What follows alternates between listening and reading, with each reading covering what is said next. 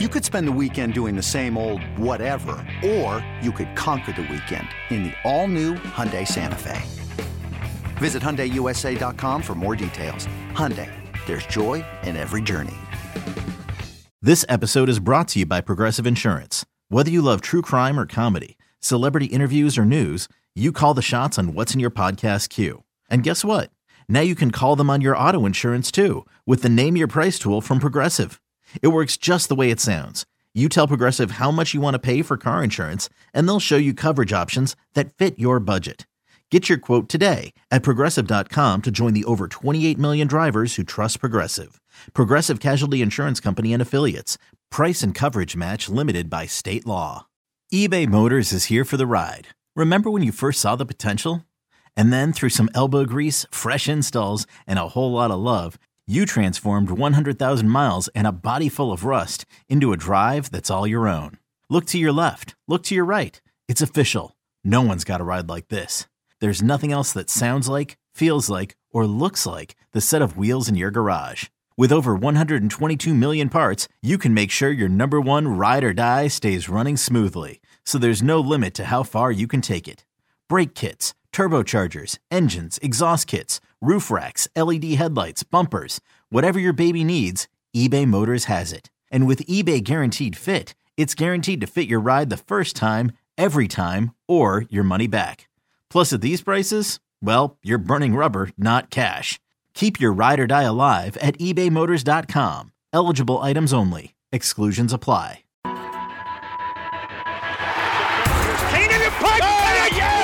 And it is going to be covered by the Saints for a touchdown. It's your inside pass to everything Saints football. And the kick is good. We'll take you to places most fans never go. We'll watch from 60 to practice, to the sideline, to the locker room, following every twist, turn, and touchdown of the 2022 season.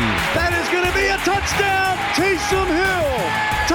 Taysom TD. Welcome to Inside Black and Gold. And that is going to be a touchdown again. And guess who? Mike Thomas. Now, here are your hosts, Steve Geller and Jeff Nowak. Oh, baby! Welcome in, Saints fans. Inside Black and Gold, Steve Geller and Jeff Nowak talking you up to Week 11 against those hated LA Rams, but not such a huge matchup like we might have thought in the beginning of the year. Both teams have really been struggling. The Saints at 3-7. The Rams are 3-6. They've dropped their last three. And Jeff, we do not have a quarterback change this week to talk about. Kind of surprising. Yeah, no, this is going to be one of those weeks, right? So we're going to get into the Andy Dalton versus Jameis Winston stuff. DA came out and told us yesterday, Andy Dalton's going to be the guy that's going to pilot this plane directly into the ground, right? So we're going to talk about that. We're also going to have some injury updates. I think there's some interesting things developing with Cam Jordan. I want to talk about that. And then we're going to hear from Deuce McAllister. I thought he had some really interesting comments about both Andy Dalton and David Johnson, who we're going to hear from as well in the second segment. And then we're going to hear from Kevin Schatz, host of the Welcome to the Bandwagon podcast, to get the lowdown on what's going on with the Rams, who, you know, if you think the Saints suck, at least you're not the Rams. Because, you know, they don't even have any fans. I got a great story, too, to share about Deuce when we get into his stuff. Yes, that is very funny. I'll let you heard about that already. Yeah, no, it's very funny. But we'll get into that in a minute. First, here is what Dennis Allen actually had to say when we spoke with him on the conference call, which has become the de facto breaking news call of the week. He loves giving us breaking news on a conference call for some reason. I think it's because he doesn't have to look at any of us. But this is what he had to say yesterday on that conference call. Yeah, we're going to go with Andy. We discussed it as a staff. I got an opportunity to talk to both quarterbacks, and we feel like right now that Andy's the direction that we want to go. And listen, guys, I know that's always going to be a hot button topic, but if we decide to make any sort of change, that we'll certainly let you know. I think the overall riding theme with this whole football team is we got a lot of areas that we have to improve on, and so that's what we're going to focus on. That's the direction they want to go. He added that, again, he said this earlier in the week too, that Jameis is not 100%. He probably won't be 100%, which, fine. I'm glad we're admitting that now, but it is a strange thing to hear 4 weeks after you said that, okay, he's healthy, but we're going with Andy. And it was an offensive decision. Now the offense has struggled and Jameis is hurt again, right? And so that wasn't the only factor he brought up, but it's part of it. And, from what I've been hearing, it's like DA just doesn't believe in Jameis. And I think that's become clearer and clearer as we've gone forward. Well, what's clearer and clearer, too, is the fact that we're saying Jameis Winston isn't 100%. Why isn't he on the injury report at all? Well, so, I have heard that a few times, but keep in mind, like, the injury report exists basically to explain why people aren't participating and the people who might miss the game. Now, if he is getting in full practices and he is not in danger of missing a game, then he doesn't have to be on the injury report. So he's healthy? Again, it's like there's a lot of guys who are dealing with stuff that aren't on the injury report, right? Like, just because you're not on the injury report doesn't mean you're 100%. Like, Alvin Kamara hasn't been on the injury report. He's been dealing with a rib issue all year. Taysom Hill hasn't been on the injury report. He's been dealing with a rib issue all year. But as long as he's a full participant in practice, they don't have to list him on the injury report. Yeah, to me, it just, I guess you want to call it, the optics of it look it just doesn't look right when you're saying that Jameis isn't 100% healthy to play, but meanwhile, he's not in the injury report, and 2, he's healthy enough to be your primary backup quarterback. So he's just a play away from getting in there if Dalton goes down. Well, and I think that's why he's saying he's not putting it on the health as the reason. And I think that's why he didn't want to put it on the health as the reason last time either. Because, yeah, I mean, he could go in there and play. Like, it is a decision that he's making to stay with Andy Dalton. Jameis would go in there and play. He said he sat down with Jameis and Andy. So it's really, he is answering the health question because we're asking the health question. The only reason he brought up the health was because we brought up the health, if that makes sense. Like, he wasn't going to say anything about Jameis not being 100% until he was asked. Yeah, like I truly don't believe that his back is fully healed right now, but it's not. To me, it's just odd that it's not on the injury report. But I guess, like you're saying, if he's able to practice fully, it's something you don't have to worry about listing. Yeah, I mean, just in terms of, okay, so like the thing is, the injury report doesn't exist to say, okay, these are the guys who aren't feeling well, right? The injury report exists to be a competitive balance. It is there for other teams. It is not there for the Saints. And so the reason you list players on the injury report is because by rule, you have to, if they are not participating in practice and if they are in danger of missing the game. If every team had their way, they would not give you an injury report at all. It does not benefit the team to put a guy on the injury report. They do it because it's the rules. And so by following the rules, if he is fully participating in practice, you don't have to have him on there. I think that's the case for a lot of guys. Anyway, I don't think it's as big a deal as people are making it out to be, but I think it is pretty clear at this point that Dennis Allen does not believe in Jameis Winston. And I don't know if there is any trigger for him to get back in the game beyond Andy Dalton going down with an injury. Like, I don't think that there's he can say it's performance-based all he wants, but I don't believe that to be true. I think that Andy could go out there and throw another 3 interceptions and you could lose 30-10 and he would still keep that job. I think that's the point we're at right now. See, I'm more on the side where I feel like if we see Dalton struggling on Sunday against the Rams early on, I think there's a good chance after halftime we could see Winston in the game. See, but I think in a vacuum, I would agree with you. If that was just, if this was just kind of like, okay, there's no impact of the coaching whatsoever, then yes, it would make sense. If Andy Dalton struggles, you put in Jameis Winston. I don't believe that Dennis Allen believes in Jameis Winston, and he wouldn't do it just in the sense that, like, he doesn't want to have to answer these questions every week. So I just don't believe it. But here's what Deuce had to say on the subject. And I think Deuce had a really good kind of read on the situation. So is it like, well, let's see what Dalton's going to do this game, then if he does well, he stays in there. If he doesn't do well, then we make changes. What is your take on that? Well, it's a tough situation. I mean, because, the premises was because the offense was playing really well. The last 2 weeks, the offense hasn't played well. And, you can say, well, they hadn't had this player, that player. Yeah, that's true. All of that is true. But at the end of the day, it's about performance. And so for them to stick with Andy, that kind of tells you from the mindset of where they were. And, we can say, well, I don't know if Jameis is going to be 100%. And Coach Allen even said that himself. I don't know if he's going to be 100% at all the rest of the year. But to be honest, no player is going to be 100% that plays in the NFL, as far as for the rest of the year. it has to be something from a limitation standpoint, or they just felt, look, offensively, this is what we're comfortable doing. We haven't executed well the last 2 weeks, but we feel that Andy gives us the best chance to go out there and do what we need to do, and that's what they're going with. Yeah, and I think that last part is exactly right. Like, it's pretty clear this coaching staff feels that Jameis does not operate the way that they want within that offense, and they feel more comfortable with Andy in there. Now, whether you believe that to be true is another question, but I think what they have done and what they have shown you is that is the case. It's pretty surprising to me, honestly, considering the fact that I believe, at least I heard the fact that when Winston was healthy, he'd be inserted back as the starting quarterback.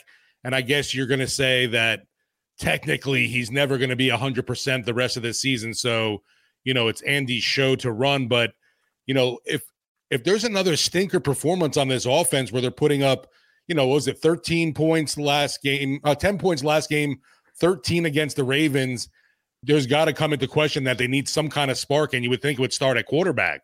If that was going to be the case, it would be the case right now, right? Like, that's where I'm at. And I think that they are fully prepared to pilot this plane directly into the ground with Andy Dalton at the controls. And, maybe he's able to turn this thing around. Who knows? The injury report, which we just got a few minutes ago, it's going to be hard to do that this week, right? Like, what we've seen in this injury report is you are not going to get anybody back, or at least doesn't look like you're going to get anybody back that you were without. Right. And you may be missing players that you went into last week with, right? So if the last week's injuries made it impossible to win, then you are going to be in the exact same situation this week. And what did you see out of practice today? I have stayed home from this facility all week because I've been feeling under the weather, but Steve has been out there. What did you see out there today? No, the big glaring absence, I think, is not seeing Cam Jordan out there. He's been dealing with an eye injury, and he kind of had a tweet that, made you a little concerned of what's going on with him right now. Basically, you can control what you can control kind of thing he put out there. And it makes you think that now missing 2 straight days of work. We'll see what happens on Friday, though, but there's a really large chance that this will be the first time he's going to miss action non-COVID related. Yeah, it was a cryptic tweet, and it's funny because every cryptic tweet from a Saints player right now is like, oh, he's talking about Dennis Allen. No, that's not what it was. I think he was very much talking about the fact that he doesn't miss games with injuries. And if you're finding out for the first time that you're going to miss a game because of whatever issue he's dealing with that eye, which was gouged early on against the Steelers, and he played through it, basically said he played with one eye 95% of that game. But those injuries can be significant, especially if you have to have procedures done. Like your orbital bone is not the strongest bone in your body. I mean, you've seen that. Like a tight end for the Giants, he got gouged in the eye a few weeks ago, and he's going to be out for the season. Like, he had his face fractured. So it's like you get hit in the right spot, But yeah, so that's something to watch. He has missed 2 days of practice.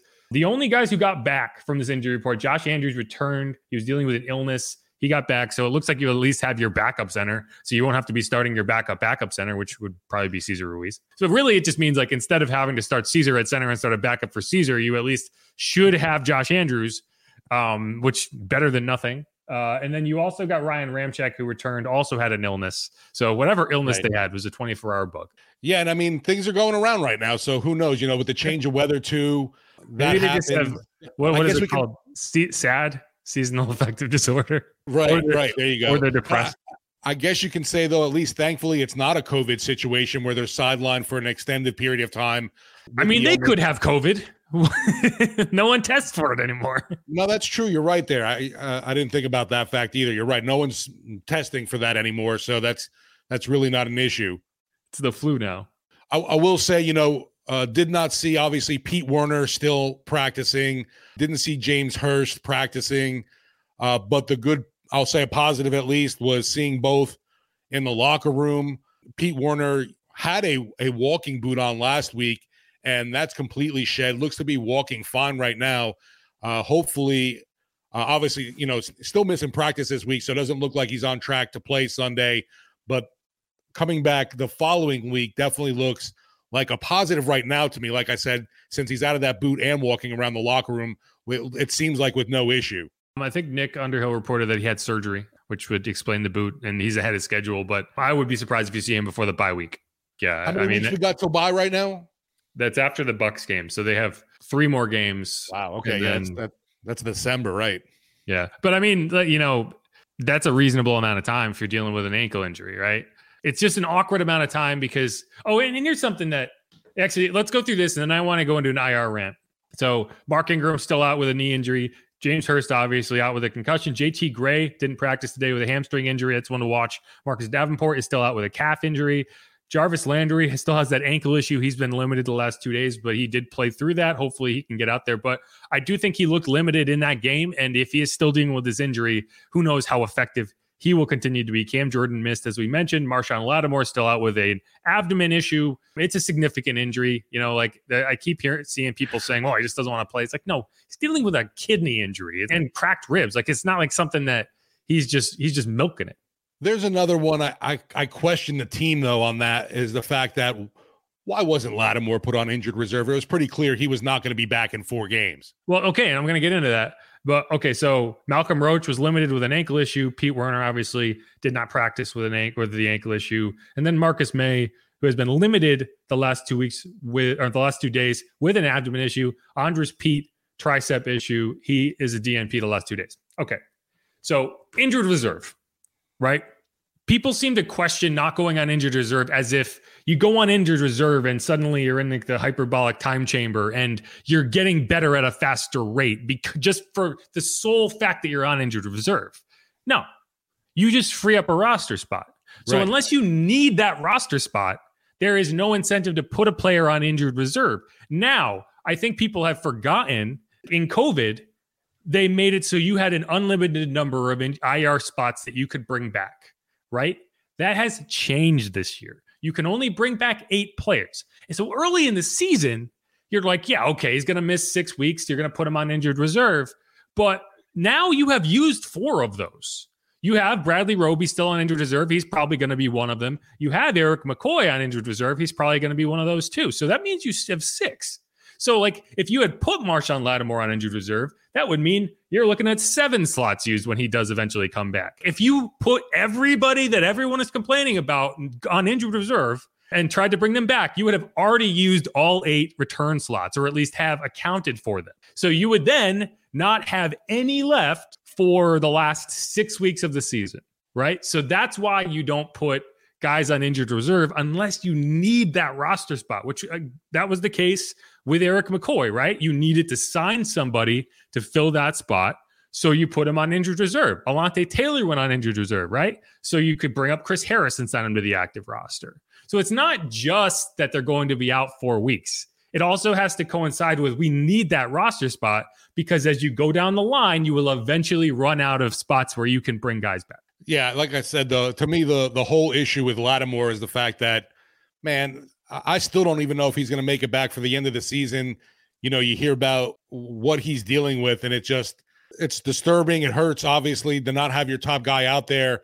And you would think they would need to add more depth at the secondary anyway. It's not necessarily that you need to add depth at the specific position the guy is out at. Sure. It's really, you need a roster spot. But, you have guys inactive every week, right? Like Marquez Callaway wasn't active. You can only have 48 guys active on game days. So if you are constantly having this person inactive, it's not a question of roster spots. Now, if you have enough people out hurt that, you have to bring somebody back, I wouldn't be surprised if you see someone revert to injured reserve this week. But I'm just saying, it's annoying to see people constantly be like, well, why isn't he on IR? He's being out this long. Because being on IR doesn't help you recover. It's really just a calculation of roster spots. And the NFL does that for a reason, because they don't want teams to just stash guys on IR who don't need to be there. Now, in Marshawn's case, sure, he's going to be out a while. Maybe it would have made sense to put him on injured reserve, but the team clearly didn't feel like they needed that spot, and they put Eric McCoy there instead. So I don't know. But I've seen that criticism a lot, and it's I think people haven't adjusted to the fact that the COVID rules have the rules have changed since COVID in terms of injured reserve and returns. And you can also elevate guys from the practice squad 3 times, and that doesn't count against your active roster limit. So that's part of it too. Yeah, the hits just keep on coming with this squad. It's just been a lot of frustration, I think, and that's what's helped build a lot of angst, been percolating because of that. Yeah, well, here's the thing. Like, I think there is a lot of reasons you can go out and criticize this coaching staff and the front office and some of the decisions they've made. I think that's grasping at straws. Like, I think that's just looking for something to complain about. Because, like, yeah, they're dealing with a lot of injuries, but, like, you hope to get guys back. Like Mark Ingram, I think they would hope to get him back at 4 weeks. So if you put him on IR and you bring him back again, you're limiting that. So the issue is you have guys that are going to be out for extended periods of time, and I don't know how you work around them. Like Pete Werner, Eric McCoy is obviously on IR, Mark Ingram, Marshawn. And so it's just that's a lot of inactive players that you don't really have a chance to fill in for. When the inactives on game day are all 5 hurt players, then that's tough because it really limits your ability to do a lot of things. But that's not even the case right now. Right? Like Marquez Callaway was inactive, so we could get a great look at Kevin White on the go route. And so, clearly they don't feel like they need that roster spot. Yeah, in case that rant feels like it's been saved up for a while, it has. Because I just like there's so many critical people on like social media. Like everyone's got all the answers, That's your, the negatives about social media, obviously, is that everybody's an expert. Yeah. Right. Everyone knows everything, and all the coaches are dumb as long as things aren't going the way that they think it should go. I don't know. That's all I got there. Any other injury notes you want to make before we move on? No, just the fact that, seeing more of Trevor Penning at practice is a positive, and hopefully, he's not going to be ready for this week, but possibly, the following game, we'll see what happens with that. But, he's still a guy that not just is getting into, back in the flow of things, but he's got to get into game shape. Yeah. I think he's getting closer. I think you wanted to see a full week of practice from him before you made a determination one way or the other. And you're not going to throw him into the fire this week, but that means that you're looking at probably another week of Landon Young, maybe Lewis Kidd at left tackle, because James Hurst still hasn't cleared the concussion protocol, and maybe he does tomorrow, but it seems like it's a long shot. And so, yeah, it's going to be rough. All right, that's going to wrap up that segment of Inside Black and Gold. We're going to come back and talk more about David Johnson, guy on the practice squad who I think you're going to get a good look at the next few weeks. And we have a full interview from him. Then we're going to talk to Kevin Schatz from the Welcome to the Bandwagon podcast to give us a lowdown on the Rams. Stick around. Another day is here, and you're ready for it. What to wear? Check. Breakfast, lunch, and dinner? Check. Planning for what's next and how to save for it?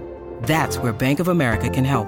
For your financial to-dos, Bank of America has experts ready to help get you closer to your goals. Get started at one of our local financial centers or 24/7 in our mobile banking app. Find a location near you at bankofamerica.com/talktous. What would you like the power to do? Mobile banking requires downloading the app and is only available for select devices. Message and data rates may apply. Bank of America N.A., member FDIC.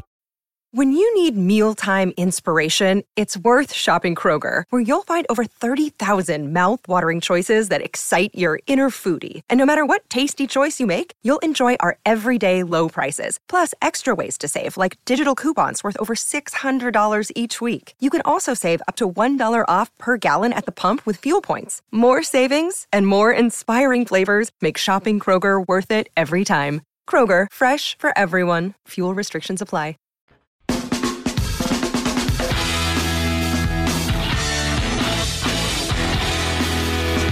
And we're back here on Inside Black and Gold. My name is Jeff Nowak alongside Steve Geller. Make sure to hit that subscribe button wherever you get your podcast. And Saints fans can subscribe to a new running back this week. It's a player that they saw momentarily in the preseason, and he is now back. He saw the error of his ways, and he decided to join the Saints practice squad. And that's David Johnson of 2016 Never Got Tackled fame.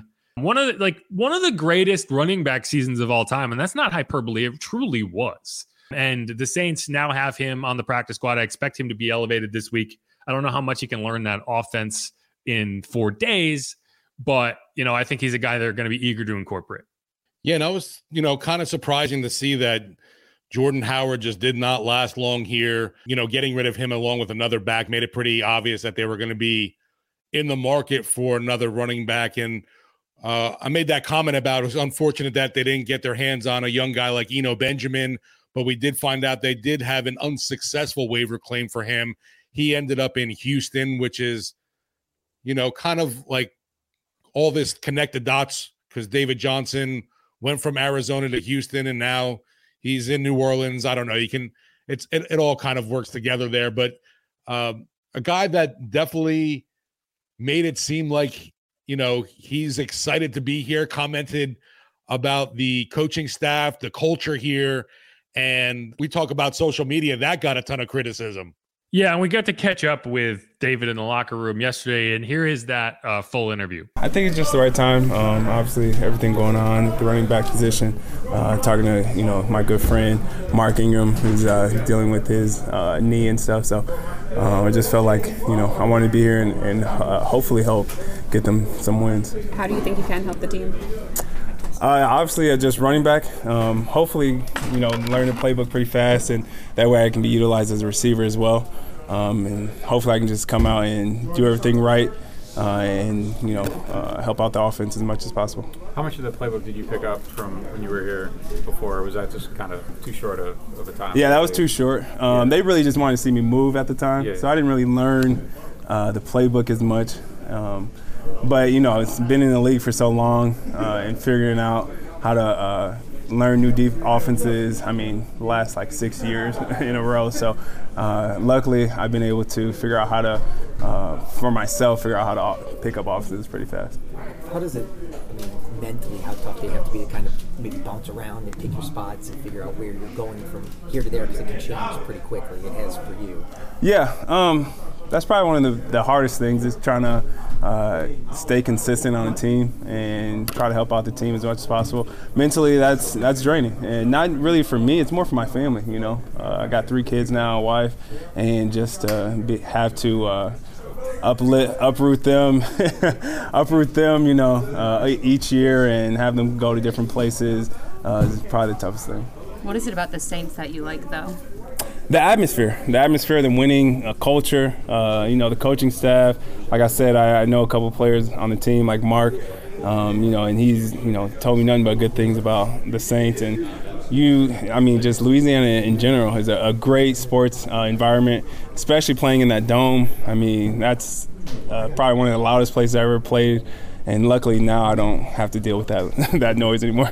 Did you just get here? Yeah, I literally just got here. So I got here last night at 10. I was supposed to fly in. And it's supposed to be a quick flight from Houston, but there was a whole ordeal with the plane and some, weight balance. So we were on the plane for 3 hours. We were on the plane longer than we were in the air. And so, lucky to be here, though, and excited for the opportunity. Did you have the opportunity? Did they offer you a deal? Or, could you have joined the team in the summer? Or? No, we just, couldn't, come to agreement. But I'm definitely glad to be here now, though. And have you turned down opportunities to play and were waiting for a right moment, right opportunity? Or? Yeah, just waiting for the right opportunity. Something that fits me, the offense that fits me. Like I said, the personnel, the coaching, and just wanted to be on a winning culture. What's something you look for that would fit you in that way then? Here's the way they use Alvin. Everyone knows how they use Alvin in a great way of not just running the ball and getting, physically beat up that way. They split him out wide. He runs a lot of free routes. And so that's one of the things that really drove me to sign here. Yeah. So, I think there's a lot of tailor-made interview answering going on there. Sure. But one thing that, caught my attention in that answer was basically the answer of, okay, why'd you sign here? And he gave the kind of the package, the atmosphere and the winning culture and the coaching staff. Yeah, and saying the coaching staff just drew fans off the ledge, I think. Well, I tweeted that, just that quote. I didn't give any indication one way or the other of how people should react to it. But my Twitter's been blowing up all day.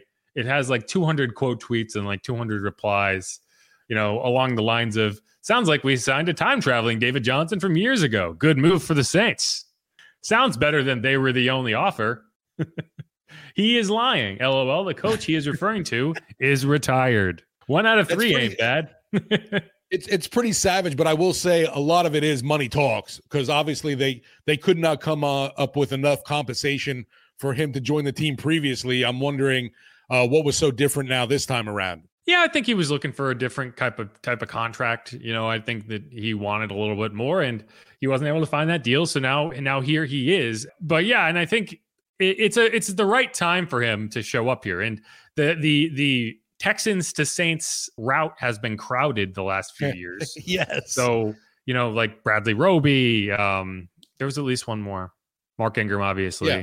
There was at least one other player. I think they signed a defensive tackle from the Texans. Huggins, maybe? Albert Huggins, I think, was a Texans defensive tackle. Either way, the Saints clearly like to work with the Texans front office. They feel comfortable with their development. And so, you kind of get that. But by that logic, Benjamin will be here within the next 2 seasons. But yeah, so David Johnson. Now, I know it's probably easy to forget just how good he was in the 2016 season.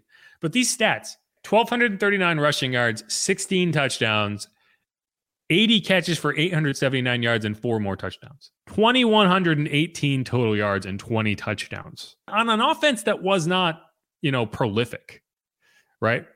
He was that good. And then he dealt with an ankle injury. And as we've seen, ankle injuries can derail your entire career. And, that's kind of what happened. He had almost as much rushing total yards in his first 2 seasons as he's had in the last 6. But one thing he did say was that, and he said this in the interview, is he was drawn here in part because, he's a very good receiver at the running back position, and he likes how they use Alvin Kamara. So, maybe that is something as you kind of call him up over the next few weeks. Maybe they can incorporate him out wide more and get some of that going. Yeah, obviously, you mentioned, David Johnson's numbers from the past, and a huge receiving threat coming out the backfield. It'll be interesting to see if they're able to utilize that. I mean, I hope, that one Twitter comment, we are able to go back in the time machine with him, because after going to Houston, he really was never the same running back. No. And the Cardinals were very right to ship him out for DeAndre Hopkins. Huge, that was the trade. It was David Johnson effectively for DeAndre Hopkins, because Bill O'Brien was just tearing that franchise down in real time. It was wild. But I thought Deuce had some good insight into how the Saints might use David Johnson, kind of why they brought him in. And here's that. Minicamp, and he would have probably got a better deal if what he wanted wasn't what he was asking for. Let me put it that way. He wanted too much money. That probably could have gotten done over the summer, but it didn't. He's here now. We'll see how it works out. He looked good when he was there. I mean, he looked explosive. I don't know how his workout went. Apparently, it went fairly well. I don't know, the ins and outs of all that, but apparently he stayed in pretty good shape. And I think that he will probably get a few reps. I know that they used Dwayne Washington a little bit at that number 2 tailback spot, and Mark is still banged up with the knee injury. So you figure he will get some run this upcoming week. And the biggest thing for me when you look at this Saints offense, as far as, and I know you guys are talking about Taysom and using him as a runner, teams are going to play Taysom a certain way. Yep. You kind of saw that this past weekend. You saw it really the last 2 weekends. And so if teams have that type of personnel, you can use Taysom as a runner from the quarterback position kind of fully. But good teams, they're not going to allow you to run quarterback power, because they're going to beat you to the spot. They are going to rush that defensive end off of the edge, and there is no way that you can expect a guard to come over and try to kick him out. It's not going to happen. Now, you can go to some other type of looks to try to balance it out a little bit as far as formation-wise to slow that down. But if I have the open edge and I'm running to that side, it's not going to happen. I mean, because he's gonna knife down too fast, and so Cesar Ruiz couldn't get to him. Nope. there's no way for him to get to him, though. That's what I'm saying. Yeah. There's his pass and the angle that he's taking. There's no way that you're asking that guard to get over. Deuce, it won't happen. Yeah, and it won't happen, Bobby. That's what I'm telling you. Right, and then you bring up David Johnson. This is part of NFL history. Now you might say, let me finish first before. Because you're gonna let me finish my whole thought. They've got to be able to get a runner inside, another guy that they feel comfortable with running inside for short yardage and tough inside runs. I mean, because there may be a situation this upcoming week that you've got to have tough inside runs, and this is no knock against 41 or Alvin, because Alvin is outstanding, but you don't want Alvin doing that consistently. And if I bring Taysom in, it's almost like it's automatic what you're going to do with him at that position. And so that's just kind of the mindset, or what you see, kind of what has happened when he's come in and when it hadn't worked. But I'm sorry, Bobby, go ahead. No, Deuce talking about, because we don't have Mark Ingram, so you need to have a running back that does that. Well, we can cut off Bobby just like Deuce did. I did appreciate that he was like, no, Bobby, shut up. let me finish what I'm saying. But he does make a good point there. And I think I've had people say, like, well, why isn't Taysom their RB2? And it's like, no, you really need an actual running back to spell Alvin in those situations where you do just want to pound the ball and see what you can get done. And you don't want to just have Alvin bang his head against the wall 10 times a game, right? Like, so you need someone in that role that can just line up behind the quarterback and take a handoff. And that's just not what you're going to have Taysom do. So I think that's a good point that Deuce is making there. Talking about Deuce, man, we're lucky we even had him for the Pittsburgh Steelers game. He had quite the adventure after calling the Kentucky Vanderbilt game for the SEC Network. Actually flew to Philadelphia and never realized that he was in the wrong city, even went to the hotel looking for his reservation. And because there were buses and team trucks around the hotel because of the 76ers, whoever they were playing, and then also the Commanders were in town for the Eagles game, it looked like there was a football team there, and it took a while for him to click, and then ended up having to go on. It was like planes, trains, automobiles for him. Took like I think it was like a $500-600 Uber ride from Philadelphia to Pittsburgh, and he made it there for kickoff. He was not late at all. So props to dude, but man, that he had a hell of a trip on last week. He went to the wrong city. I love the comment. It was either Christian or Bobby saying, "Well, thank God it's a home game this week, so you can't mess that up." If he ends up in Baton Rouge, I'll have questions. But yeah, like, that's so funny. Like, he just booked, like, it was like, oh, I'm in the right state. I went to Pennsylvania. Close enough. And I was like, hey, he's just doing some pre-scouting for New Year's Day. Yeah, he knows the route now. He can get there. That's so funny. Like, that's just something that, like, it's like, if you told me that, and like, I wouldn't believe you. Like, just going to the wrong, like, flying to the wrong city. And not only going to the wrong city, going all the way to the hotel, and then nothing clicked, giving the desk attendant a hard time because it was like, I know I made the reservation. What are you talking about? Right, There's only one of these team that's here right now. Oh, it's too funny. But no, I that's giving him a hard time. But Deuce is great. I appreciate Deuce a lot. But yeah, I think he made it how much the man's working. He doesn't even know where he's going. Right, he's too busy. He's got things going on. He's flying around the country for SEC football games on Saturdays, and then he goes and calls the games for us. And sometimes he ends up in the wrong city. It's a natural thing. Like I said, just doing scouting for the later on in the week. Yeah, but now that's about all I have on David Johnson. I'm excited. Like I thought that they were going to keep him around in the preseason. DA said that they liked what they saw and they wanted to keep him around, but they just couldn't come to a deal. And I do think it's annoying to me that you play hardball with a free agent. Like it's like you really couldn't pony up the dough to keep David Johnson around. You couldn't. Wait, how far were they off? CJ around. This isn't a huge deal either for a veteran. No, I mean, what could he have possibly been asking for? Probably a second year. He probably wanted a multi-year deal. Like, that's probably what it was. And he was hopeful. One of the things he did say during his interview that I think is part of it too is one of the more difficult parts is moving his family. And, he's in Houston. He probably didn't want to try to relocate them for, a non-guaranteed 1-year deal that could end, And so, I think that's probably part of it. But, it would have been nice to have him here from the beginning of the year because I think he's a guy who you could definitely have used in that week 2 game. And he literally literally had his luggage in the locker room when we were talking to him. He had just arrived. There was all kinds of flight issues, getting to New Orleans. And he was surprisingly in a great mood, really talkative. You could tell he's personable, very friendly. Man, I'd have been so cranky if I had been delayed that long. And the Saints now have 2 former Northern Iowa Panthers. What? Yeah. They're the ones Trevor Penning. They have 2 LSU players and 2 Northern Iowa players. Hey, hopefully we'll see both on the field together soon. I wonder if they even know about each other. Reminisce about the old alma mater. Yeah. The old Iowa, as I like to call it. That's it. All right. That's going to wrap that up. That's all we got on David Johnson. Hopefully he plays this weekend. Hopefully we can see him. Hopefully he has a good time. Hopefully his flights end up in the right city, unlike Deuce's. And then hopefully, some other team doesn't claim him off the practice squad.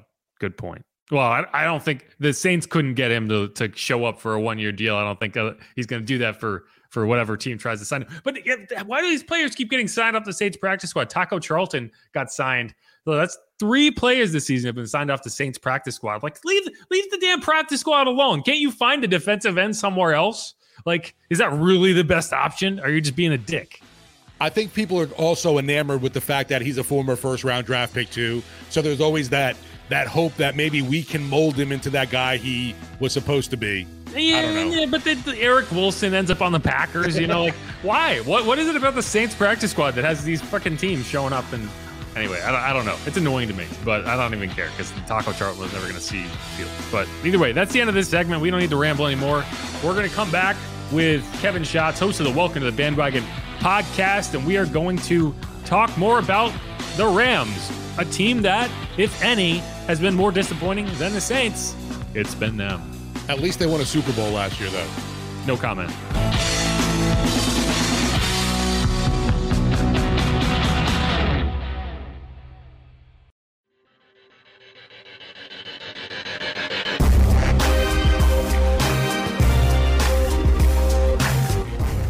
And we're back here on Inside Black and Gold. And as we told you earlier, we have a special guest. My name is Jeff Nowak alongside Steve Geller. We're joined by Kevin Schatz, host of the Welcome to the Bandwagon podcast covering the LA Rams. How you doing, man? Great mustache.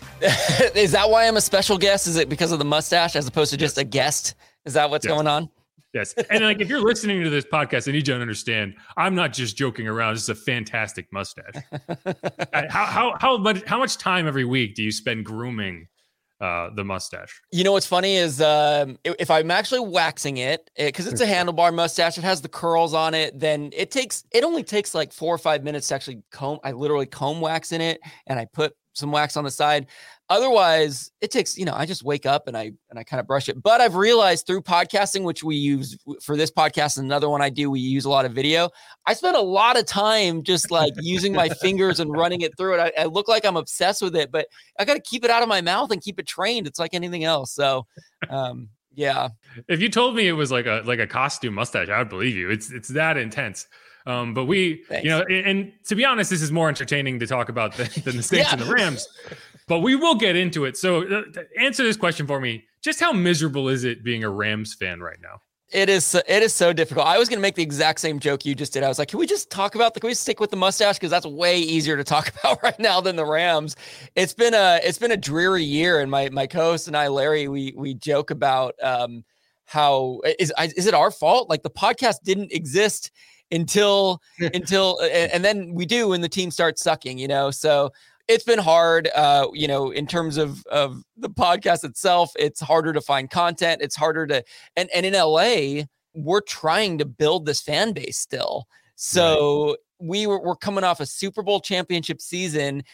Again, talking a little selfishly, we launched this podcast and we're very excited because we're like, all right, the fan base is going to grow and they're going to grow with us. And then we're just laying an egg all season. The Rams are. And it's like even the title of the podcast, it seems to indicate that you anticipated the good times continuing. Totally. The bandwagon empties out pretty quickly when you start 3-6, right? May have been a little bit optimistic with the that's what I mean. Look, we were like, all right, there's all these young fans wearing Cooper Kupp jerseys and Matthew Stafford jerseys. We're like, yes, people are going to jump on our bandwagon. And if anything, people are probably leaving. We're doing our best to be like, hey, LA, people who have had, who have not had an LA fan base to root for. And so you've been rooting for the Packers or the Saints, for example. Why don't you come and root for your local team? But people are not, it's a hard sell right now. It's a hard sell in LA. So I was remarking that I've been amazed this week, at least around, the Saints media room or what I've seen or heard it all. There has been no Rams hate week building up, and obviously the Nola no call is still a huge thing here. And there's just been no talk about that NFC Championship game. That's very interesting too. I have not heard that either because you're right. The Rams were public enemy number one. I don't have to tell you this in New Orleans for that no call. And maybe it's because we have a different quarterback. It's sort of a different team. It's been long enough. And I don't know. I guess in some ways I'd be asking you that, like, why do you think that is? I'm sitting here in LA like, hey, this team is hard to hate, but I don't sit in New Orleans saying that. So I'm not sure what that's about, but I haven't heard any talk about it either, to be quite honest. Yeah, I think it's because also too, no Drew Brees, no Sean Payton. Both teams are down in the dumps right now. And it really does feel like another lifetime ago. Yeah. Well, it's interesting because I'm a huge Dodger fan, and the biggest scandal for the Dodgers is the Astros cheating scandal. Yeah. And when the Astros win the World Series this year, as a Dodger fan, all Dodger fans are still so pissed about that. And that's something we haven't let go of. I guess the stakes were a little bit high. I don't know, maybe not, but there's still a lot of the same players, and it still feels fresh even 5 years ago. But for some reason, this one has seemed to be moved on. Seemed to be brushed away. So I don't get to talk to a lot of Rams folks. So I do have a question. So when the no call happened, what was the reception in like the Rams market? Like, was it like, oh, we got away with one, or was it like, great call, ref, good job, keep doing what you're doing? No, I don't think anybody. I think the less we could talk about it, the better was the feel that I had. Like, look, we benefited from a call. There's no denying that. And that's an understatement, right? Like, I know that's the understatement of the century, especially talking to an New Orleans audience. We benefited big time from that call. And so I think we as a market had to fall into the camp of, well, there were a lot of plays throughout the game and things that the same thing that Sean Payton would have had to say, right? I'm sure he said more than that, but yeah, so that might be a bad example. This is what a coach is supposed to say. Sean Payton actually wore the Roger Goodell clown nose shirt. Yeah. So he actually is anti it. But the whole idea of like, I guess at a more minor call that happens and people are kind of like, well, there were a lot of opportunities before the game that we could have done. We had to sort of do that ourselves. Like, well, I'm going to pat myself on the back here. I tend to be a pretty even keeled, like I can sort of see unbiased sides of things. There's probably a lot more emotional people out there who are like, no, screw that. We didn't cheat. That call was fun. I didn't fall into that camp quite personally. I don't know that many of us did, but yeah, that was not fun for New Orleans. I apologize on behalf of, I don't even know on behalf of who, just the universe. It was nothing the Rams did. It was actually the referees. Yeah, I think that's why it was weird for Rams fans, because we were like, we're going to the Super Bowl. That's great. Like, I don't know what we could. We didn't cheat. It was something like the Astros. We didn't have trash cans banging to make him not catch that ball or not call that call. So yeah. Well, for the Saints too, it was like extra bad because the year before that, it was the Stefon Diggs on that Minnesota game. That's right. I refuse to call it the Minneapolis Miracle, but that's what they have decided it was. Yeah, there was no miracle there. That was just a missed tackle. And then the year after that was Kyle Rudolph getting away with offensive pass interference in the end zone for another over. Anyway, it's been rough. So let's move on. Brutal. Yeah, and I'm not trying to rub it in, but then you get a season like this season, right? It's like, oh God, now we might not even get the chance to be robbed in the postseason, right? In the playoffs. Yeah. Well, speaking of getting robbed of the playoffs, why do the Rams suck? If I had the answer to that question, I'd probably be working for the Rams. I'd have the solution, right? It is the strangest thing ever. Look, we came into the season with such high expectations, and it's crazy to be able to look back at game one against the Bills now, and there was such a buildup to that game for the Rams and Bills kicking off the season, 2 high power teams. And we basically didn't show up to that game, and we could sort of chalk it up to, Super Bowl hangover. We didn't do a lot in preseason to kind of gear up for this. We weren't ready. But then just every game following has been more or less the same, more of the same. I'll be completely honest with you. Our podcast is much more based on kind of the fan experience. So I am not an X's and O's guy. So I'm not going to even be here and try to pretend that I can get into complete detail about what is wrong with the team. But as a fan, as a person who loves rooting for the Rams, we just are not putting things together. We have the lowest efficiency in both passing and running. I saw a chart on that. I think maybe you shared that, Jeff. I can't remember, but it has just been game after game of not looking terrible, but just not looking great, and teams beating us. So it's been really sad. It's been really sad. I know the offensive line has been a big area of concern. I guess it's between injuries and just a lack of talent there that there's been such a shuffle up front. Yeah, 9 games in, we've had 9 different starting offensive lines. So it's been mostly injuries. Those are my dogs fighting in the background, by the way. They are just as angry as I am about the Rams. We haven't been healthy. We've lost several of our offensive linemen for the season. So we're using young guys, and look, I don't have to spell it out. Like that makes it really hard for quarterback to feel comfortable and then getting rushed constantly. So Matthew Stafford isn't having a ton of time to throw the football and make decisions, at least not what he was expecting to have with a healthy offensive line. No, we can identify very much right now. The center we have is on injured reserve. Our other guard is currently dealing with a pectoral issue, and our starting left tackle just had a concussion last game, so we're down 3 of the 5 starters right now. And the first round pick they spent on the left tackle was just spent the last 8 weeks on injured reserve. So it's not a great time right now. Not a great time. Yeah. It's funny. I listened to an episode of your podcast, I think right after your loss to who'd you play? The Steelers. Yes. And as I was listening, I was like, this sounds exactly like our podcast. It's this sort of attitude of like hands in the air. I don't even know what to do anymore. Like this has stopped being funny, that it's almost funny. It's just, it's not fun. So it's usually just me after the games because Steve is the sideline reporter. So he's tied up after the game. So I usually do the post-game podcast by myself. And when they win, I call it like a recovery pod because it's like, okay, go get drunk and we'll talk about it.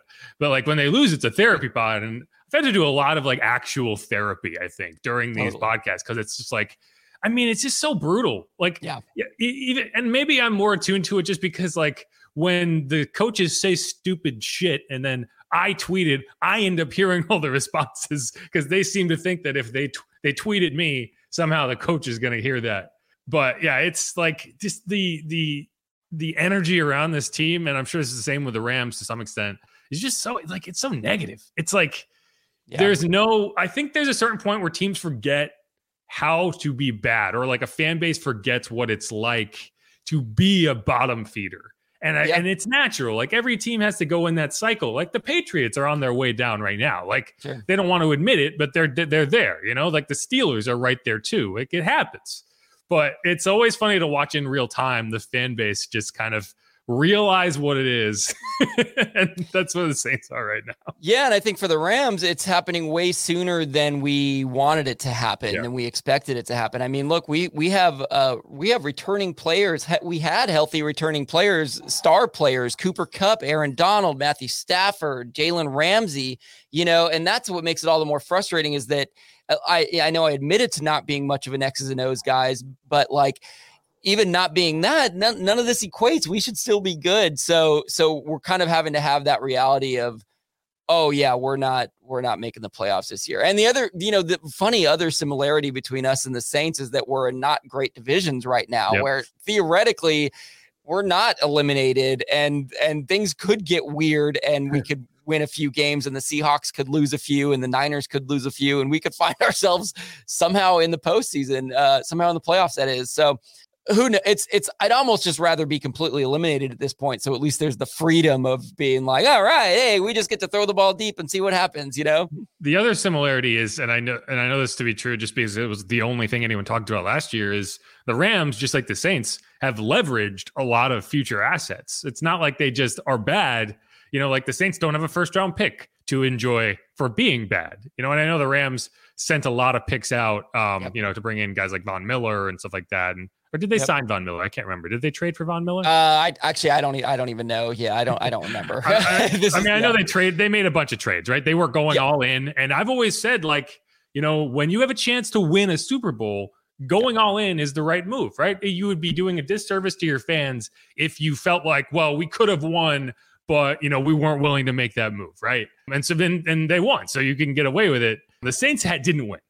Yeah. And I think that's what makes it frustrating is they don't have that Super Bowl. They can't go when they're watch the worst football game you can remember. And then you go on YouTube and type in like, oh, Saints Super Bowl highlights. Like the ones from 2009 just don't get it done at this point.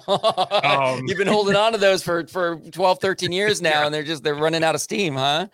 Yeah. No one's around anymore. Exactly. There is not a single player from that Super Bowl roster currently on the Saints. Yeah, it's literally a whole different team. Yeah. No, that is frustrating. And I know this sounds silly. I don't mean this patronizingly. Like my heart goes out to you. I feel bad. Like, because at least for the Rams, we got the Super Bowl last year. You know, that feels really good. And now we're faced with that reality of, oh shoot, this is about as good as it gets because we don't have any picks coming on the way to make this any more exciting. So I think that's why it hurts even more because we have these players that are healthy and happy and we just have to watch them not win games is all. So yeah, I feel for you. I do. Just in the more practical sense, you know, one of the things that obviously is going to be different for this game than anyone expected is Cooper Kupp's not going to be there.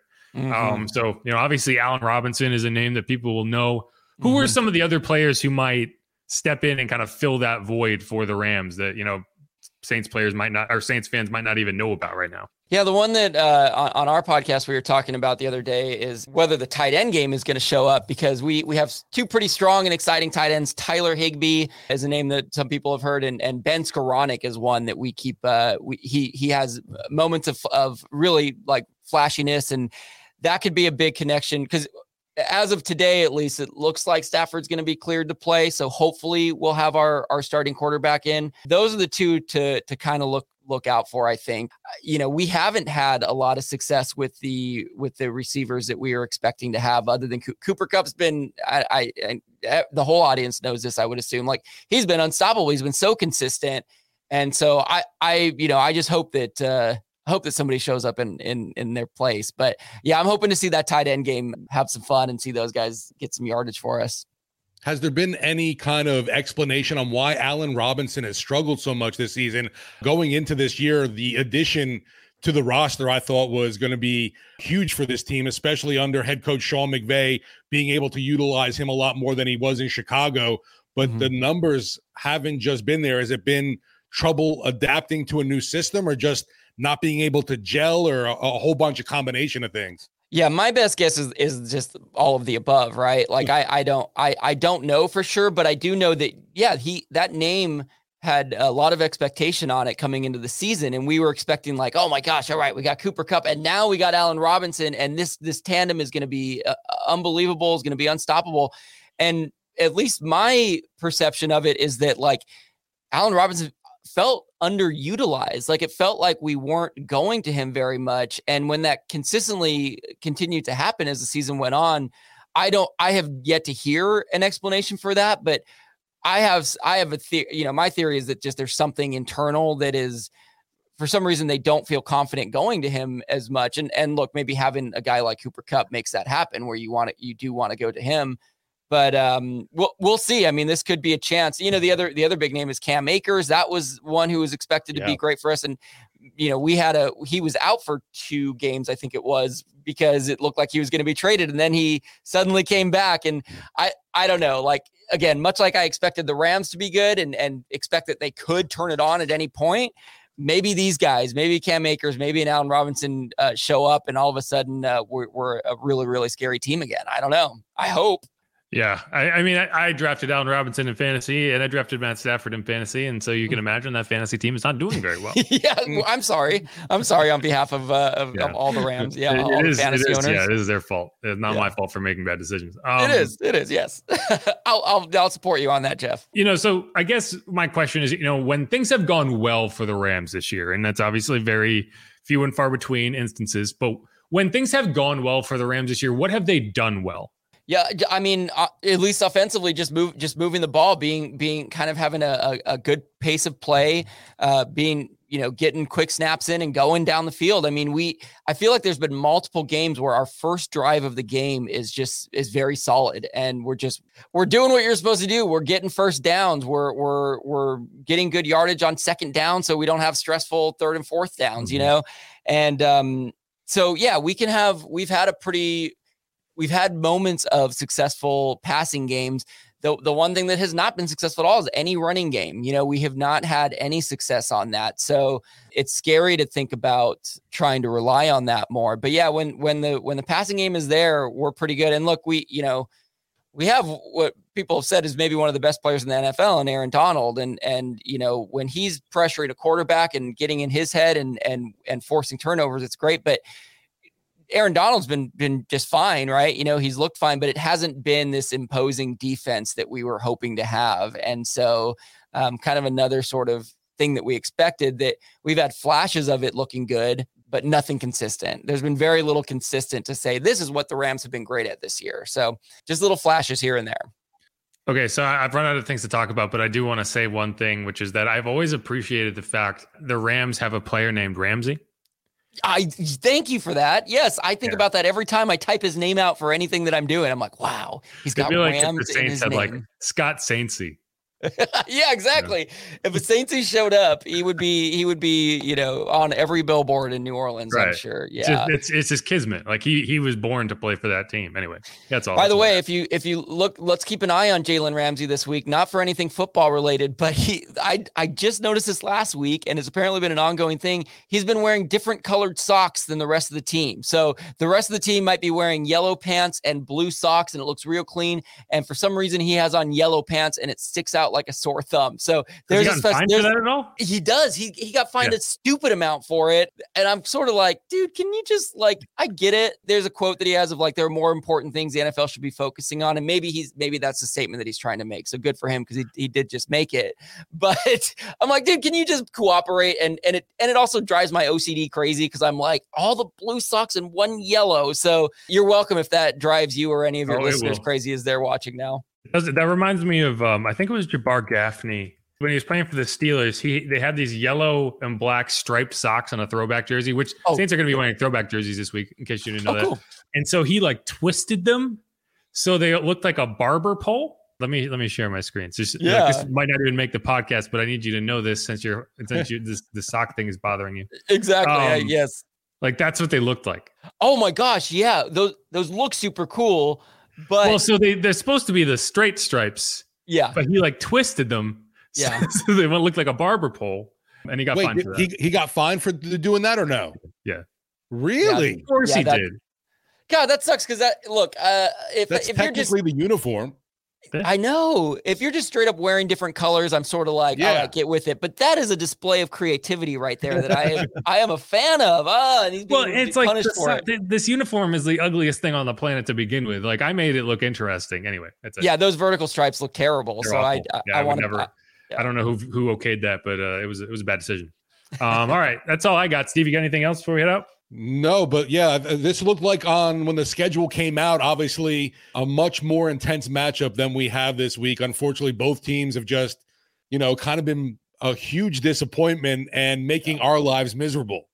I'm calling it right now. This is going to be the game of the week. It's just going to be explosive. It's going to go to overtime. It's going to be crazy and wild. There's going to be back and forth, and people are going to be like, see, you shouldn't have slept on these teams. I'm calling that now. And I'm also being totally unrealistic and optimistic here. Yeah. 0-0 tie. First one to 20, it feels like, wins this game. I don't know. I don't expect a high score by any means. First team to a 2-digit score wins this game. Oh. Yeah. Oh, come on, 10. Here we go. Yeah. Well, it's been a pleasure being on with you guys, and I hope for a good game. I obviously want the Rams to win, so I'll say go Rams go. But I do wish the Saints luck moving forward. I hope you guys have something to cheer about as the season moves on. All right, we've been talking to Kevin Schatz, host of the Welcome to the Bandwagon podcast. Check it out. Good stuff all around. Thanks for joining us, man. Thanks a lot, guys. Take care. Thank you, Kevin. All right, that's going to wrap it up for us here on this episode of Inside Black and Gold. Make sure to hit that subscribe button wherever you get your podcasts. Make sure to leave a rating, leave a review, subscribe on YouTube if you haven't already. And if you are listening to this, maybe go and watch it. If you're watching this, maybe go and listen to it. Give me a follow on Twitter at Jeff_Nowak, and follow Steve at Steve Geller WWL. Latest content over at WWL.com. Check out Sports Talk 48 p.m. every Monday through Friday on WWL AM 870 FM 105.3 in the Odyssey app. And let's see if the Saints can get things back on track for Week 11 against the LA Rams. All right, y'all. Peace.